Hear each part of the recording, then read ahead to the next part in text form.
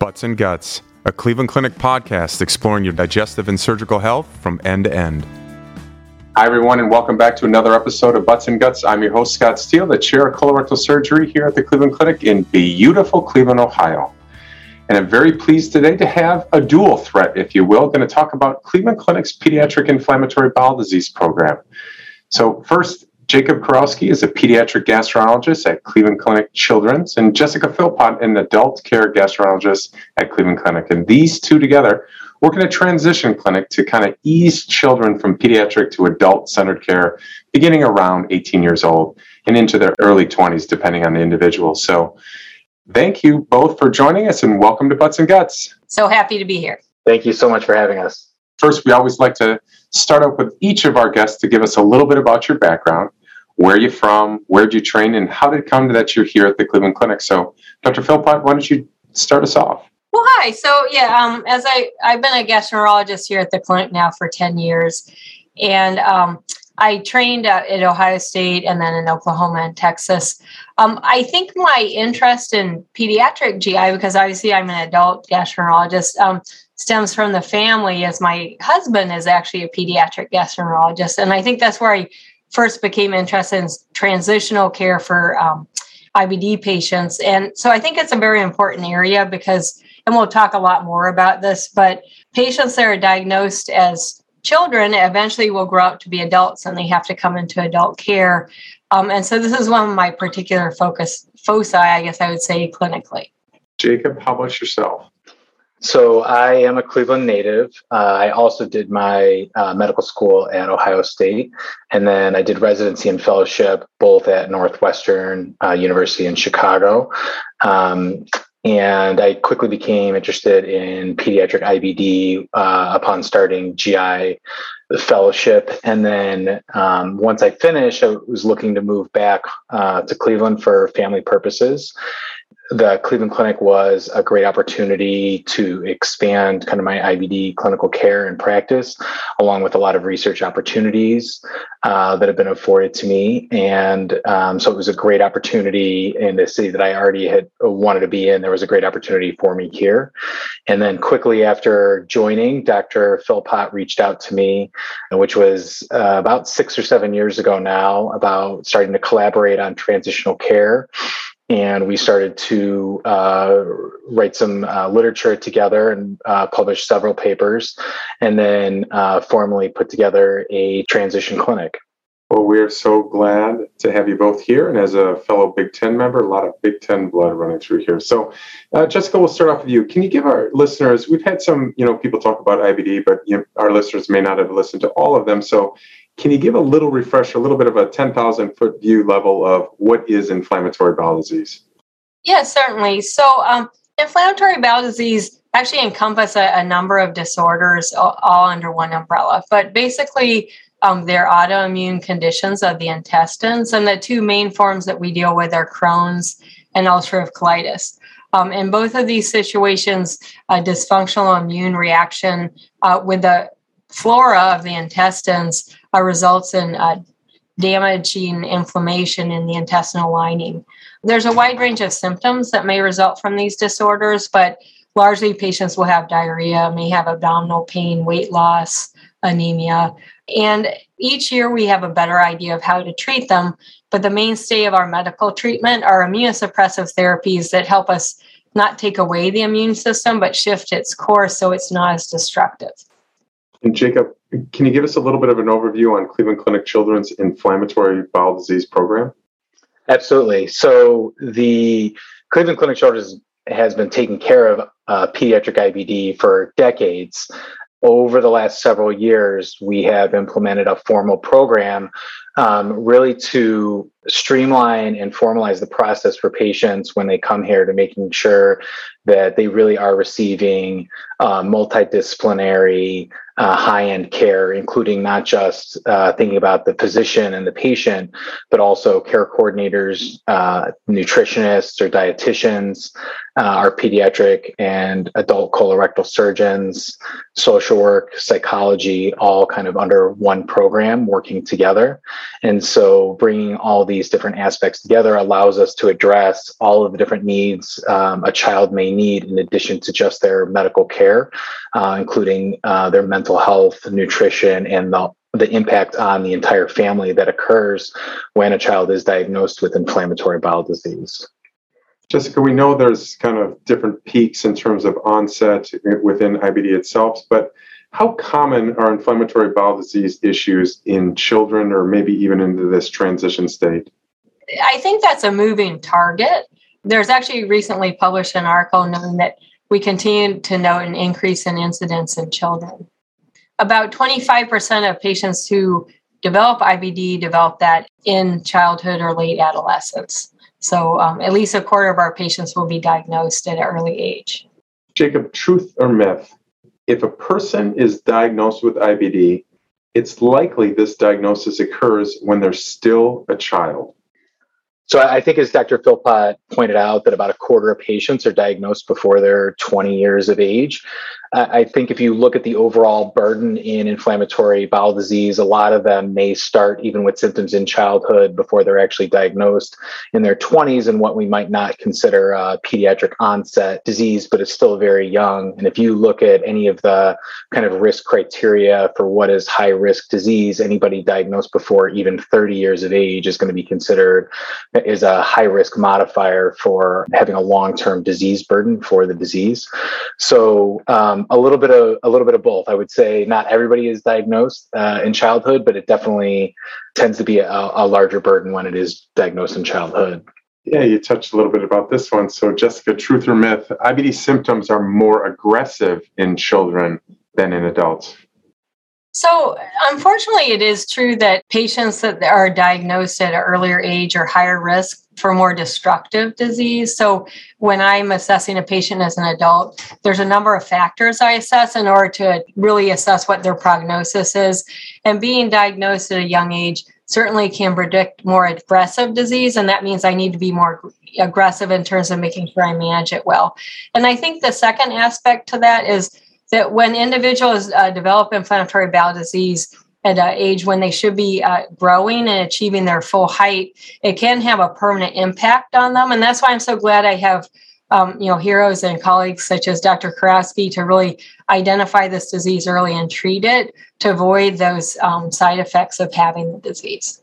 So to the both of you, it's very nerve-wracking to go to the doctor's office, especially if you're dealing with children in some cases. So what can a parent and their child expect during their initial appointment when they come to visit either one of you or another member of your team here within our IBD program?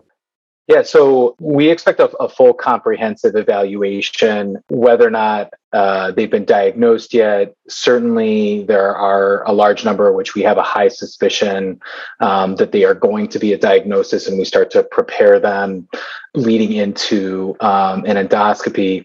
And the disease requires quite a bit of care outside of just the initial visit and the follow-up visits. And so what we want to kind of do is welcome them into the program and understand that they are not alone and that there is a huge team behind what we do to help take care of them. And that we're going to take it one step at a time, one day at a time, and address all their questions and all their needs, and look at each child individually and address what we can point by point for that child. There are certainly different variations within the disease and finer points in which there's not a one-size-fits-all plan for each patient, and there are nuances as both a science and an art form, as we do in medicine. And so it is a lifelong diagnosis, and while it can be scary, we want to provide a lot of reassurance.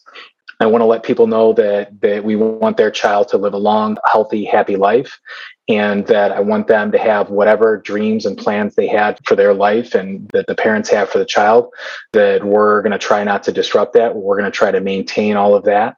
And that as we move through the process, a gastroenterologist and the IBD team is going to be involved throughout the course, but we're going to support them every step of the way. And to add to that, when I will first come in contact with them often is in our joint transition clinic, and that's a different position. So Jake's talking about when they're first coming in to be diagnosed. But another critical part of care of individuals that develop inflammatory bowel disease as children is that at some point they will transfer their care to adult gastroenterology. And that is a little bit different setup because we're addressing different needs. And what the transition clinic that Dr. Kurowski and I have developed is designed to try and help facilitate that process for patients that might have challenges to transferring to adult medicine. So for our transition clinic, what will happen is it's a joint visit. And so both Dr. Kurowski and I will be there at the visit. In the process of the visit, we'll kind of review the entire history of what they've been through, how they're doing currently, and then come up with a plan to help transition them to the adult care world. So we'll assess if they have any psychological needs, if they'll need some assistance with that. So we have a adult psychologist that can assist with the needs of, for anxiety, depression, things of that nature, if they'll need a nutrition consult, what procedures they'll need. And we try and educate them about the differences between adult medicine and pediatrics. And one of the important parts is to educate the patient and their family members as to why it is important eventually to transfer to adult care, because we provide care that's necessary to adults, and we specialize in that area. Yeah, so understanding that we all play various roles in terms of every patient's care, is this something that they need to check in with their specialist only when there's a flare? Or is this more like a continuity? Yeah, so absolutely a continuity of care. So after diagnosis, we'll see the patient several times in the first 1 to 2 months, sometimes even more frequently, depending on what complications or issues may arise. And then the goal is to have somebody in remission as quickly as possible. But certainly I want to see a patient at least every 3 to 4 months, at a minimum of every 6 months. The only one of the few advantages we've seen from the pandemic is it really has accelerated telehealth. And so a lot of times I'm touching base with patients even a little bit more often when we can do virtual visits mixed in with in-person visits. If patients are coming for infusions, then certainly there's an opportunity to see them there as well. But I want to be involved every step of the way for the duration of their disease while they're under our care in children's. Now, we certainly want the primary care doctors involved. I am not taking the place of anybody's primary care physician. So your regular coughs, colds, bumps, bruises, everything like that, you would still go encourage people to keep contact with their pediatrician or family practice physician. And certainly we're sending them all of our notes and communicating as regularly as possible. But we want to keep a close eye on patients for various reasons as the disease has impact on not only just their medical needs, but also their mental health and other areas which they arise at different time points in somebody's life. So, while a patient might be diagnosed at 8, what they perceive at 8 is going to be very different than what they perceive at 12 and 14 and 15. And as they evolve psychologically, those are other neat reasons that we want to touch base with them on a frequent basis, in addition to the medical care that they need as they're growing. We want to make sure that their growth is as expected, especially if they were behind to begin with because of the disease. So routine care is going to be very much important for them. Jessica, I want to dig in a little deeper about something you briefly brought up, and that's kind of that transition for teenagers in the program. So what does that transition entail, and are there some differences in terms of how the treatment goes or the care pathways that you use for that kind of that teenage into early adulthood? Absolutely. So, and I think there's 2 elements to this change in progression of care. And I think what's actually most important is that as people age, most of them will assume independence and they'll begin to manage their care. So most of the time when one's diagnosed as a child, their parents are going to be driving their care. They're going to be making decisions, doing most of the interactions with the providers. As they come into adult medicine, at that point, they're also becoming adults, and more our expectation is going to be that they'll actually be managing their care. Now, they can still certainly have the assistance and the involvement of any family members that they want. But really, the assumption of healthcare independence is a gradual process. It's not a cutoff. So patients need to assume the tools that they need in order to be independent. And that means understanding their disease, understanding themselves, their medications. And that truly is a gradual process. And that starts really in early to late teens in pediatric clinics. So they start to educate them with each visit and assess how ready they are to assume healthcare independence. So that's a gradual process. The actual transfer of care going from pediatrics to adult usually is a discrete event. So again, either in our case, they often meet with us in a transition clinic, and then the next visit they'll make will be with the adult provider in the adult clinic. And that is different for different patients. So for some patients, they're already very independent, they're already working, and that may be, again, a very easy and quick change. For some people, if they have, very aggressive disease or they've had trouble managing some of those things, again, that may be more of a gradual process where they need more assistance in developing those skills to be the main driver of their care when they come into adult medicine. And just to piggyback on that, we have implemented an annual wellness visit starting at 12 years old for all of our patients, in which they'll come once a year. So one of their regular visits will be a little bit longer visit in which they'll meet not only with their physician, but with a care coordinator who's going to go over transition of responsibility, that it's age appropriate. So we have different benchmarks that have been developed through our National Pediatric GI Association, along with the Crohn's and Colitis Foundation, or what are things you should be doing at different ages to try to slowly ease that transition of responsibility in a timely fashion. So far before a patient turns 18, even starting at 12 years old, we want to make sure, can they do basic things like starting to learn their medications? Can they even just take their temperature? How would they get a hold of a physician if for some reason, mom or dad were not available? Just even putting a physician's phone number in their phone. Every kid over 12 or 13 years old has an iPhone or has some type of cellular device, and often our phone number is not in their phone. They have everybody else in there, but we want to make sure that we're doing those little things so that they understand that they are going to be responsible for their own care starting at an early age. What's on the horizon as far as research into better managing IBD for both children and adults?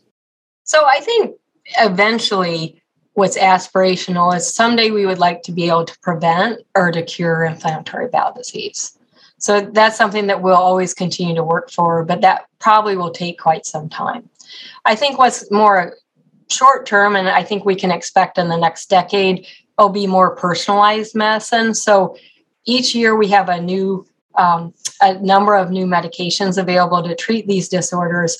But in order to identify which person will do best with which medication is something that we're developing better tools with. So we can identify the optimal therapy for each person. Yes, I think personalizing the care is really where the field is going to both cure and prevent the disease through a number of prognostic biomarkers and through certainly different serum, intestinal, and stool biomarkers that will kind of help us really tailor therapy to each individual. And the new therapies that are coming out are for the most part very targeted. Obviously, we'd like to get away from anything that's infusion based, and so that things can be delivered at home a lot easier than having to come to an infusion center, as that certainly takes a lot of time up for patients and places a burden on them for school and for work. So certainly there is a lot more on the horizon for care for both pediatric and adult IBD. Along with our very early onset IBD patients, we're finding more and more genes or monogenic defects related to early onset IBD that can also be targeted as well. So it's certainly a lot of hope. That's fantastic and exciting stuff. And we always like to end with getting to know our guests a little bit better. So we'll go back and forth. So Jessica, what's your favorite food? That's a good question. I have to say pizza. Great. Jacob? I'm going to go with a Texas-style brisket. Very nice. So Jacob, will lead with you now. What's your favorite sport? Unfortunately, it's football. My wife is a neurologist and doesn't want my children playing, but for better or worse, I'm a Browns fan, and football is still number one. Jessica? Well, certainly for participation, I prefer to ski. So can't find me, I'm on the mountains. Yep, absolutely. And so Jessica, now to you. So tell us about maybe a favorite place that you've visited or traveled to. So again, I every chance I get, I'm going to head to the mountains. I grew up in Colorado, so the Rocky Mountains are closest to my heart. But there's always something new to do there and see. Jake? I love the mountains as well. I would say, and I second the skiing aspect, although I'm still a bit of a beginner, but I'll say any national park in the United States would be a favorite place. And then finally, to the both of you, you've been around the world probably into various places across the U.S. What do you like about here in Northeast Ohio? I have to say I love the people in Northeast Ohio. They're a mixture of true friendliness and yet common sense. And I like being in the middle, like we're equidistant basically between Chicago and New York. But our traffic isn't nearly as bad. I second the lack of traffic. It's fantastic having spent 6 years in Chicago, where it takes an hour and a half to go 10 to 15 miles anywhere. Cleveland offers a little bit of everything. I love the food scene here and the theater. So I would say it offers a lot from a cultural standpoint, in addition to great medical care. That's fantastic. I agree with you both. So just very quickly, a final take-home message for our listeners regarding this transition time. I want to just instill for everyone that this is certainly a vital part of somebody's life, and it's a vital point in a young adult's life, moving from the pediatric care to adult care. But it makes it a lot easier when I have such great people to work with, like Dr. Philpott on the adult side, is that care at Cleveland Clinic is seamless when we're moving from one area to the next. And so a lot of reassurance and a lot of hope.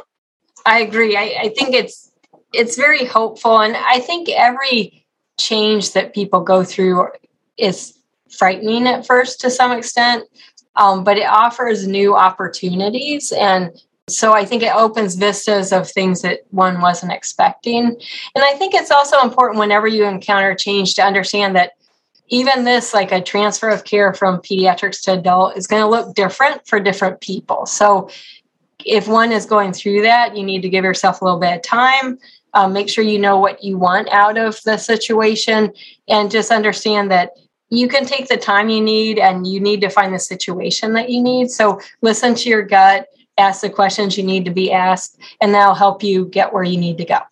That's fantastic. And so to learn more about Cleveland Clinic's Pediatric Inflammatory Bowel Disease program, please visit clevelandclinicchildrens.org/IBD. That's clevelandclinicchildrens.org/IBD. You can also call us at 216-444-5437. That's 216-444-5437. And again, you've heard me say it a million times. Finally, please remember it's important for you and your family to continue to receive medical care, get regular checkups and screenings, and rest assured here at the Cleveland Clinic, we're taking all the necessary precautions to sterilize our facilities and protect our patients and caregivers. Thank you both for joining us here on Butts and Guts. Thank you. Thank you. That wraps things up here at Cleveland Clinic. Until next time, thanks for listening to Butts and Guts.